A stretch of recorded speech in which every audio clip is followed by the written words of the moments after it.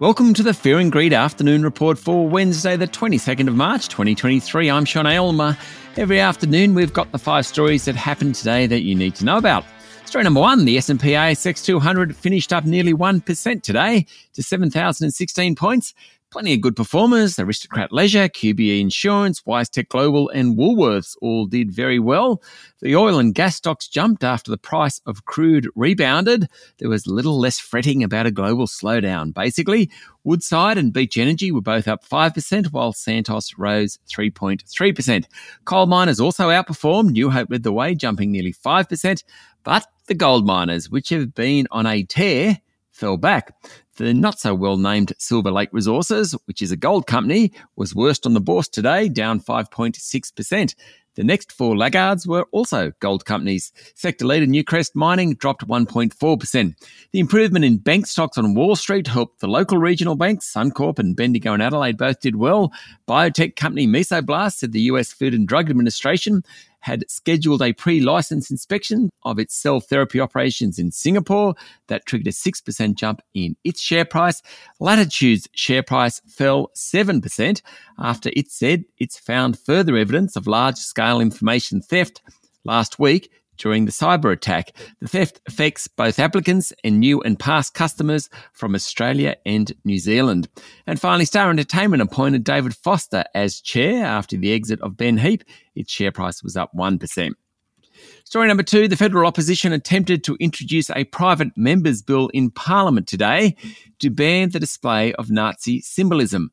Under the bill, the display of a Nazi symbol or action commonly associated with the Nazi Party would be banned unless there's reasonable reason, such as a museum display or educational purposes. Penalties would range from fines to a year in prison.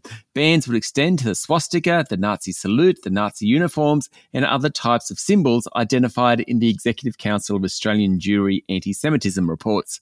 Now, Labor blocked the move, but the government's Leader of the House, Tony Burke, agreed with the sentiment of the bill and said the government needs to follow process, which includes drafting legislation of its own and putting it through cabinet and other party processes. It will now be under pressure to do so. I dare say this will happen. Of course, it follows an anti-transgender rally on the weekend in Melbourne attended by neo-Nazis who performed the Nazi salute. Story number 3, one of the country's biggest investors has been pulling back from investing in office towers and retail real estate, preferring logistics, medical offices and storage infrastructure.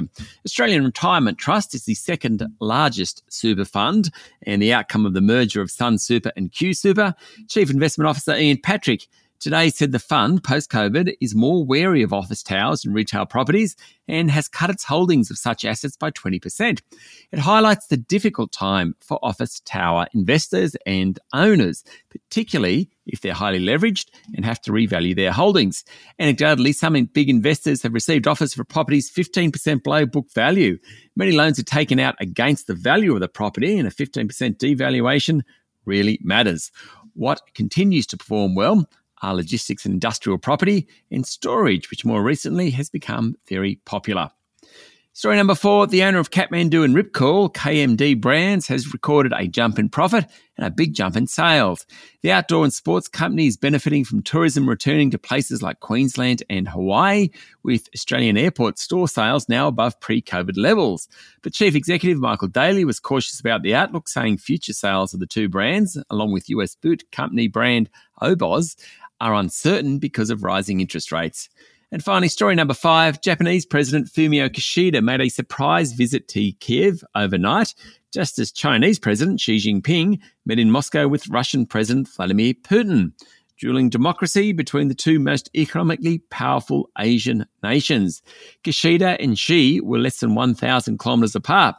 Kishida is the last of the G7 leaders to visit Ukraine and meet President Volodymyr Zelensky. The Japanese Prime Minister paid tribute to those killed in Bucha, a town that has become a symbol of Russian atrocities against civilians. Meanwhile, Xi promoted Beijing's peace proposal for Ukraine, a proposal that Western nations have dismissed. That's it for the afternoon report for Wednesday, the 22nd of March, 2023. Michael Thompson and I will be back tomorrow morning with the Thursday edition of Fear and Greed. I'm Sean Aylmer. Enjoy your evening.